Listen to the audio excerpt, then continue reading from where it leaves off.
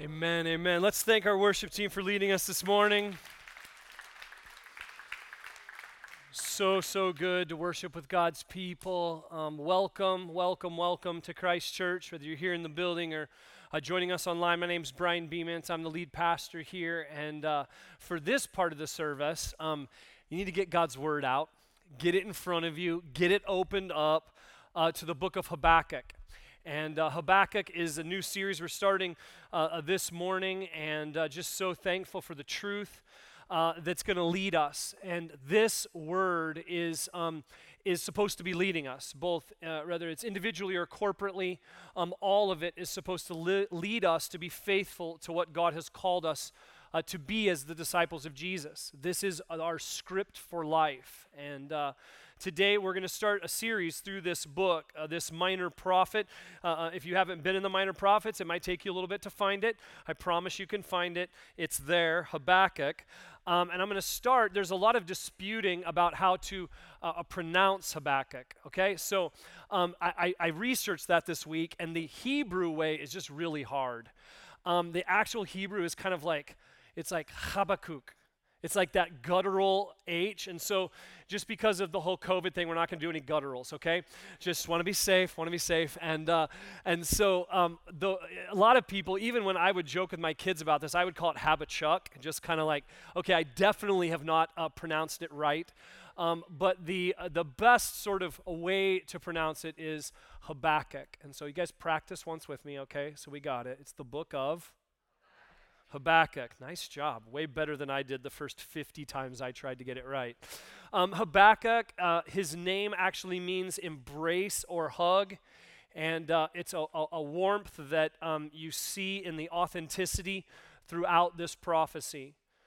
He was a prophet that lived, so that you can kind of get the landscape of when this prophecy came. He was a prophet at the end of Josiah, King Josiah's reign, a rare moment of peace amidst the kings of Israel, and his prophecy was written down between, people estimate, 640 and 615 BC, and it was specifically about the tribe of Judah. So look at this map just so you can kind of get and orient yourself. If you see the big sort of like to the north and the east is Israel. This prophecy came at the time when the kingdoms of God's people had actually divided into a northern and southern kingdom, the northern kingdom being Israel, and then to the south, the smaller kingdom was Judah. And so Israel had already been punished earlier in history because of their disobedience to God. The Assyrians had really sent them into exile about 722 BC. Habakkuk's prophecy is in anticipation of what is going to come. Most scholars say it was at 586 BC, because the Assyrians were sort of the main power, and the Assyrians got conquered by the Babylonians, or the Chaldeans. We're going to see this later in Habakkuk's prophecy. And now these Babylonians were not a nice kingdom, and they would come in 586, and they would enter Judah, and they would destroy Jerusalem, the temple, and take the people into exile. It was a punishment because of their disobedience to God. And Habakkuk is wrestling with this prophecy that he knew was coming in the near future. But Habakkuk is distinct from other Old Testament prophets, very distinct. Most of the other Old Testament prophets, whether it's the other major prophets like Isaiah or Jeremiah or other minor prophets, most of them speak for God against evil or disobedience in Israel. That's why sometimes you'll think prophetic voice is addressing sin. But Habakkuk's different because he actually is wrestling with God for the people. Habakkuk, in an unbelievably authentic way, is confronting God over what is happening. And so what we find in this prophecy is that Habakkuk gives us an example of how to respond to God with faith in dark times. It gives us a glimpse of how to wrestle with God in prayer, how to navigate pain and suffering in this world when our questions go unanswered.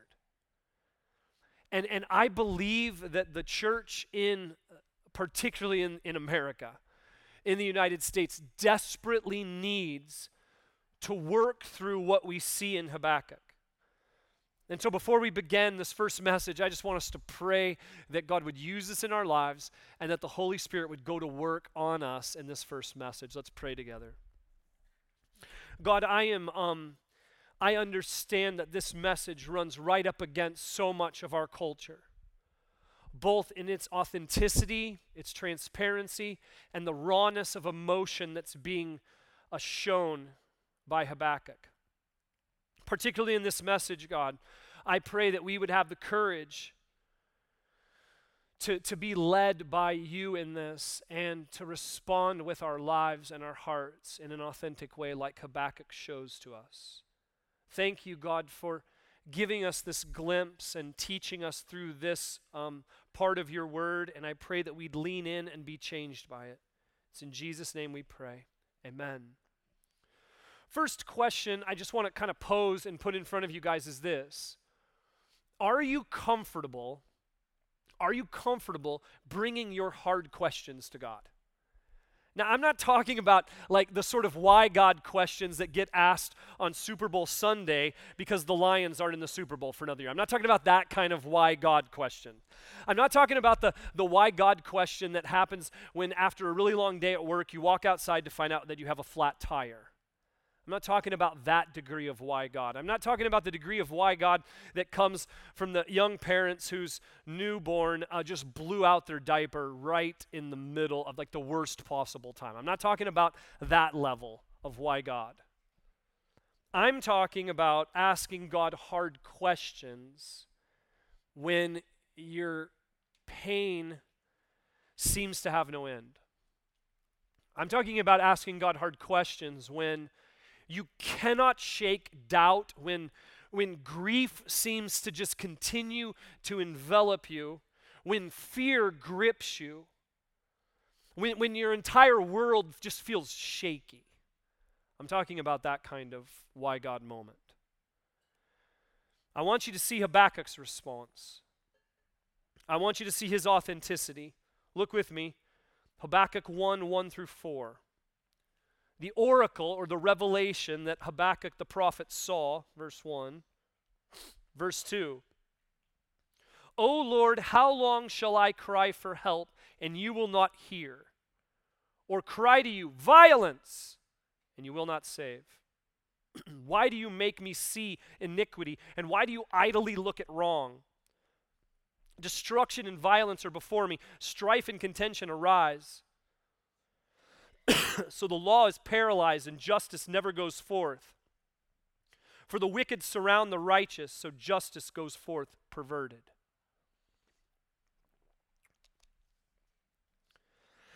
We're going to start right there this morning, just in that passage. And what is so clear from the very beginning of this prophecy is this. God welcomes your questioning. Write it down. That's the big idea. It's the basis for this message. God welcomes your questioning. Habakkuk questions God in 3 different ways. I want you to see it there in the text. And then we're going to bring this to bear on our lives. First, Habakkuk questions God. Verse 2, when pain persists. The verb cry here is more than just like, I'm communicating something. It is more than a simple request. It is an audible, intense request for help. Make note here, this is not a tame prayer. He's experiencing violence, and there is no response from the Lord. Multiple cries for help. Nothing from God. And you can literally, in reading this first, in verse 2, you can sense his frustration. God, I'm experiencing pain. Where are you? He's looking around, crying out for salvation and relief, and it hasn't come.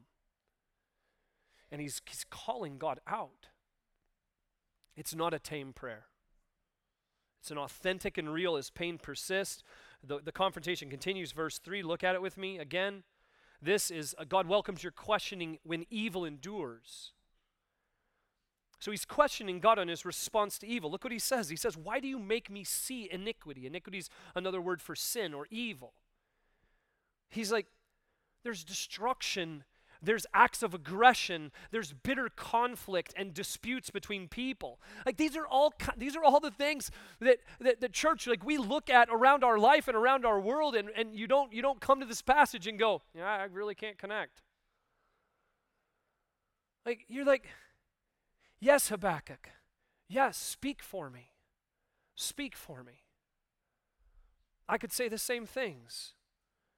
All kinds of evil experienced as a result of brokenness in the world and in people. It's an easy connection to make, and he doesn't hold back. Do you see his boldness here? Hey, God, I see evil and sin and death. You make me see it.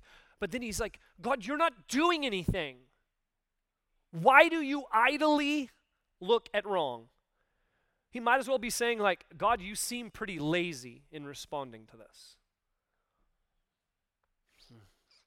Habakkuk's wrestling with the common question that so many have wrestled with. Why does God allow evil? Where are you, God, when this is playing out? It's right here for us. And again, not a tame prayer. He's wrestling deeply and loudly. Continues in verse 4. So the law is paralyzed. He's like coming to the end of his argument here. And justice never goes forth, for the wicked surround the righteous, so justice goes forth perverted. He's asking God here. He's calling out one of the most fundamental attributes of God, his justice. And he's saying, where is it? He's sitting here processing this, and he's going, this is what I believed your justice was. Straight and strong and true. This is what I believed it was. But what I'm wrestling with right now, God, is in my experience, it feels like this. It feels bent and perverted and twisted. It seems paralyzed. And he's laying it out before God. He's like, yeah, you say you're just, but this is what it feels like right now. In what you've communicated to me and what's coming for your people, for me. From these 4 verses, this much is clear. Habakkuk is not okay with what's happening. He's not okay with what's coming for the kingdom of Judah, but he doesn't run, he doesn't harden his heart, he doesn't close himself off or become quiet. He brings his wrestling right to God, and it shows us, church. It shows us that God welcomes your questioning. When pain persists, when evil endures, and when injustice increases. And so anybody who knows me knows I'm a bit of a skeptic. So I got to this point as I was prepping and I was thinking about this subject and the reality of it. And I was like, is this true? Was Habakkuk just a little bit like cranky? Like in his prayer? Or do we see this why God sort of prayers other places in Scripture? So I searched for examples of people questioning God. I just literally searched why God. And the proof is substantial. This isn't just Habakkuk. This is welcomed by God. Moses in Exodus 32 asked the question, why God? God's people ask it in Numbers 21 and Judges 21. Joshua in Joshua 7. Saul in 1 Samuel 14. Job in Job 10, and a lot of other places in Job if you've read Job before. Isaiah in Isaiah 11 and Isaiah 63. Jeremiah in Jeremiah 12.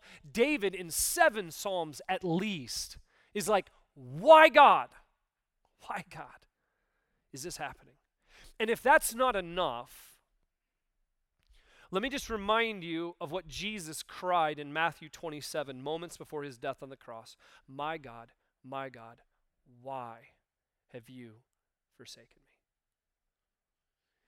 me? Even the Son of God. Even the Son of God. You've got to, at this moment, bring your life to the text. Let the cry of Habakkuk and so many others in Scripture speak to you right at the place where, in your life, Pain persists, evil endures, and injustice increases. In reading the prayer request of people in our church, people that are sitting right in these seats right now and in the earlier service. In the last month, in my own prayers for people in our church or from our staff walking alongside people in our church, there are real situations that you're experiencing of pain and suffering. Physical abuse, miscarriage, death of loved ones, divorce, suicide, enduring insomnia, continual fear and anxiety about the virus and a host of other things, unreconciled relationships. That's just what I've seen in our church in the last month. I'm certain that if I was to sit down with any one of you, either now or at some point in your life, hundreds of things that you've wrestled with and struggled through and walked in. And I'm certain there's a lot of things that maybe you've never shared with anyone, and they've just been between you and hopefully you and God. How does this passage from Habakkuk, validated by other followers of God and by Jesus himself, how does it intersect with your the pain you've walked through and the evil and the injustice and mine? How? I have 3 responses that I want to encourage us with. First, draw near with your questions. If God welcomes your questioning, draw near with your questions. Take your questions to God. Wrestling through them with God is a move that increases intimacy with God. Don't feel like, I think we do this sometimes in our approach to God. We feel like we have to somehow detach our emotion before we draw near to God. I don't know how this has gotten messed up. It's foolish to believe that you have to kind of sort out your emotions before you approach the throne of grace. Think about the absurdness of that. The throne of grace is the place where we go because we can't arrive. We have a need that we can't get to this right place. And so we're going to the place where that's going to be supplied, and yet we feel like sometimes we got to get it all right before we approach God. How about we sort through our emotions with God? He's our most loving Father. He's our most faithful friend, and He, above all others, is our most qualified counselor. I assure you, God can handle your honest emotions a lot better than the people that might sit close to you right now. Habakkuk is not rebuked. He doesn't get a lecture like, whoa, Habakkuk, you're being a bit disrespectful, you're getting a little too intense, just breathe a little bit. There's no correction to his tone. God doesn't respond with, how dare you call me out? He welcomes it. When you see this, you have to ask the question, why are our prayers so tame? Who taught us that? Really? Take a little inventory this morning and ask yourself the question, why are our prayers so tame? I think it's our culture. I think it's our culture, and I think there's sin involved too. First, our culture. I think our culture has caused us, particularly American culture, is I will not, in me exposing myself to the greater world, I will not be authentic. There is in the church particularly, there's this fake sort of veneer that we like to put in front of us, I got it all together. And we live there and we project this everywhere. And we feel like everything's always got to be good and great and awesome. And we live in this place where we don't give ourselves permission to cry out. And we bring that right into our relationship with God. In addition, I think there's sometimes our prayers are tame because we don't really want to walk into our own suffering and other people's suffering. And I think sometimes it's just a lack of love. But throughout the Bible, do you know, again and again, there is no holding back. During grief, You see people ripping the sackcloth that they're wearing. You see them putting ashes over their face, sitting in grief for a duration that makes sense for the loss that they've experienced. People beating their chest in repentance, falling down on their knees with tears falling down their face. Why are our prayers so tame? Are we more concerned about saying the right thing than expressing our heart to God with authenticity, the one who calls us his children? Are we approaching God as a religious activity or as a holy practice where we draw near to God? Let Habakkuk challenge you in your depth in prayer. Let it expand it a bit. And so let me just give you some encouragement on how to expand authenticity in prayer in both what I've seen in Scripture and what I've experienced in my own life. First, give more space for prayer. Church, particularly when you're walking through a season of pain and suffering, man, I understand that there's really good rhythms to like regularly praying or regularly talking with the people in your life in those relationships. But there are times when there is something so heavy that you can't get to the end of that conversation by just casual conversation. And some of you just need a more extended time with the Lord. Second, be more active while you pray. Kneel down. Posture can help us remind ourselves of what we're doing in the moment. Some of us, I think a really great would just be to take a walk. If you were to be in this worship center throughout the week, you'll find oftentimes Pastor Jeremy kind of he's either on the phone talking to people, or at times I've seen him praying and just walking laps around the worship center. Sometimes I love just to take a drive and somewhere and just park my car and just cry out to God as if he's sitting right next to me in the passenger seat. Be more active while you pray. Third, avoid electronics. Like, you're sometimes not going to get to the place you need to get because you're just distracted. Next, set aside the prayer list. I think prayer lists are great. I'm not down on prayer lists. It helps me remember who to pray for and what to pray for.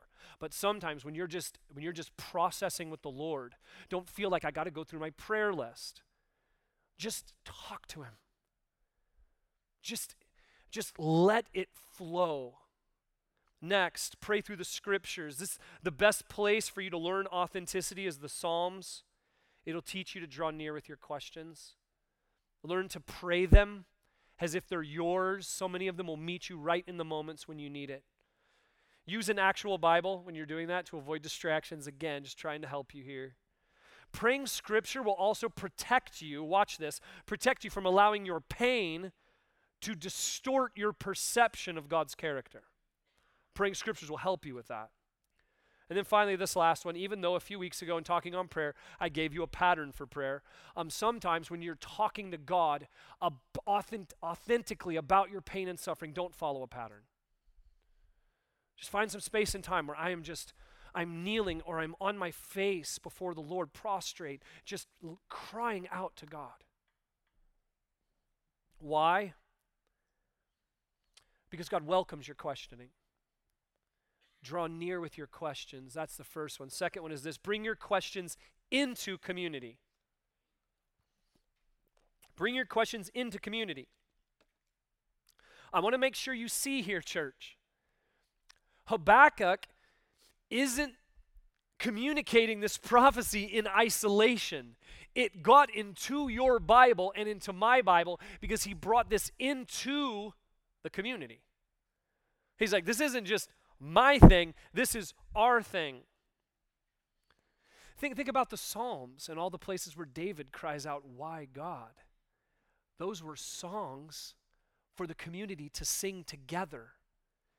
These aren't just isolated moments, they're for the community. And so just note this: if God welcomes your questioning, then he wants your questions to be welcomed among his people. If God welcomes your questioning, then he wants your questions to be welcomed among his people. Philip Yancey, one of my all-time favorite authors, often wrestles with the issues that we're discussing today. He wrote a book titled, What Good is God? In April 2007, He was in a church like ours, addressing a church full of people, and this was in Blacksburg, Virginia, shortly after the Virginia Tech massacre that year. 32 people were gunned down by a student, and in that message, here's what he wrote. Here's what he said. Finally, do not attempt healing alone. True healing of deep connective tissue takes place in community. Where is God when it hurts? Where God's people are. Where misery is, there is the Messiah. And now on earth, the Messiah takes form in the shape of the church. That's what the body of Christ means. Paul understood this, and that's why he wrote in 2 Corinthians 1, verses 3 and 4, he wrote, "Blessed be the God and Father of our Lord Jesus Christ, the Father of mercies and God of all comfort, who comforts us in all our affliction, so that we may be able to comfort those who are in any affliction with the comfort with which we ourselves are comforted by God." See, church, one of the primary reasons that God puts this in front of his community is because he knows we're all going to walk through seasons of pain and suffering. And we want to establish a community that has both walked through pain and affliction rightly and been comforted by God, and then through God's people, God working through his people, so that then we know what to do and what to say and what not to do and what not to say when we then have the opportunity to comfort someone else. This is so key. And so I was thinking about this, and I was asking the question, how can God's community, how can our community respond rightly to hurting people? And I could preach a whole series of messages on this. Let me just extend in this moment 3 encouragements, 3 principles. First, presence over resolution. Presence over resolution. Silence over words. Presence and listening over trying to supply the answer.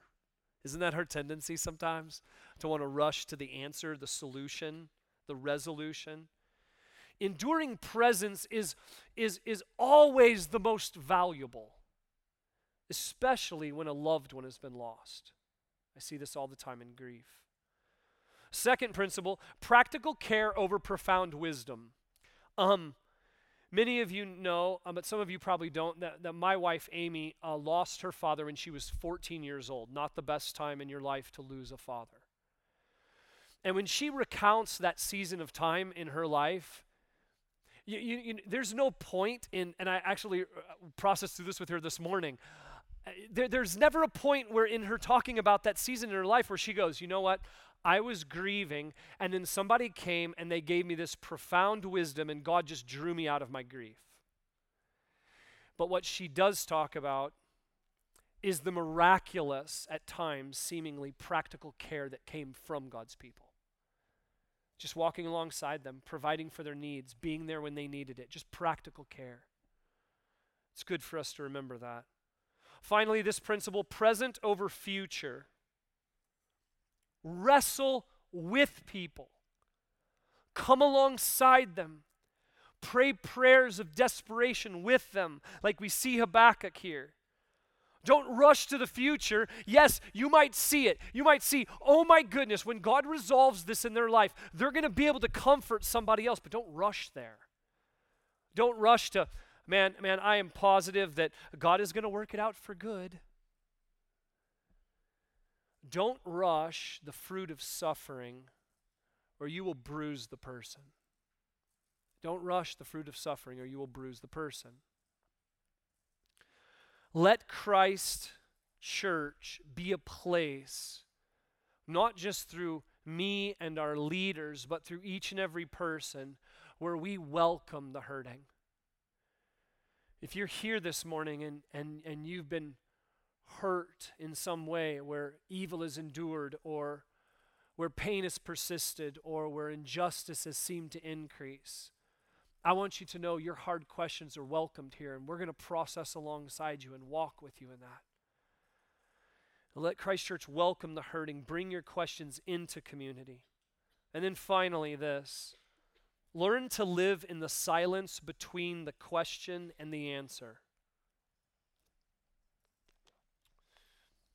I purposely felt, as I was preparing this message, I just had to stop at 4. I had to stop at verse 4 because I felt the need to give us space and time between the question and God's response in verse 5. Because we as a church and as a people need to learn to sit in the silence between the question and the answer. I don't know if verse 5 came immediately after Habakkuk questioned God. I don't know if it came days or months later. In Job, we don't know how much time played out between when he suffered the loss of his family, his home, his livelihood, but many scholars say that it could have been decades. Decades. But we do know, though, that there were 3 dark and depressing days between the death of Christ on the cross and his resurrection.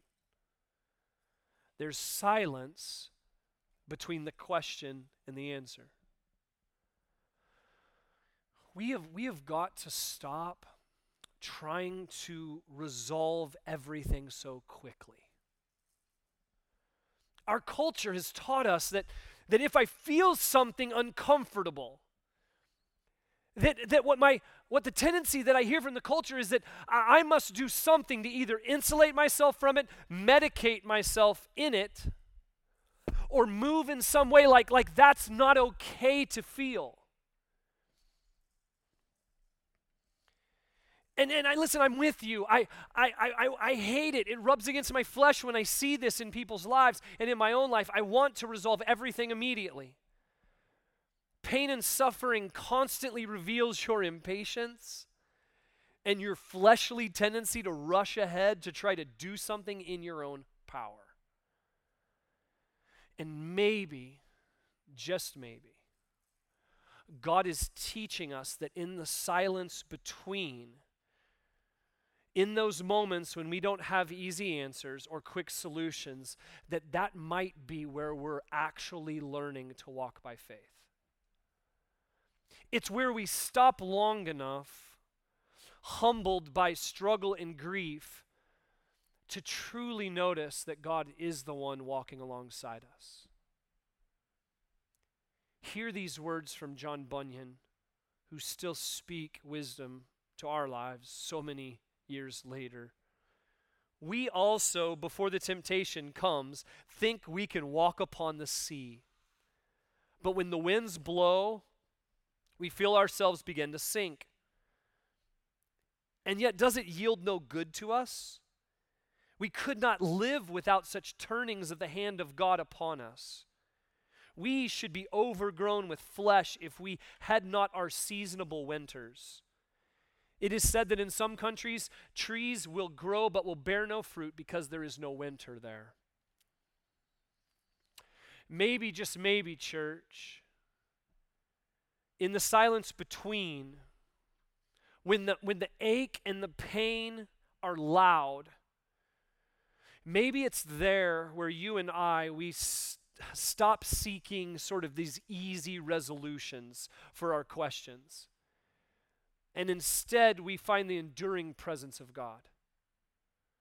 See this purpose in pain and suffering this morning. The question and wrestling leads you to a place where the ache of the human heart is strong and desperation is real. It is a place where you don't find all the answers, but you find God. It is a place marked by reverence more than resolution. In the silence between the question and the answer, let me challenge us to hear Paul's words to the Colossians in chapter 3. He says, "Set your mind on things that are above, not on things that are on earth. For you have died and your life is hidden with Christ in God." With your eyes on the things above, we as a people of God, as the followers of Jesus Christ, we have to learn more authentically to stay in this space between, the silence between the question and the answer.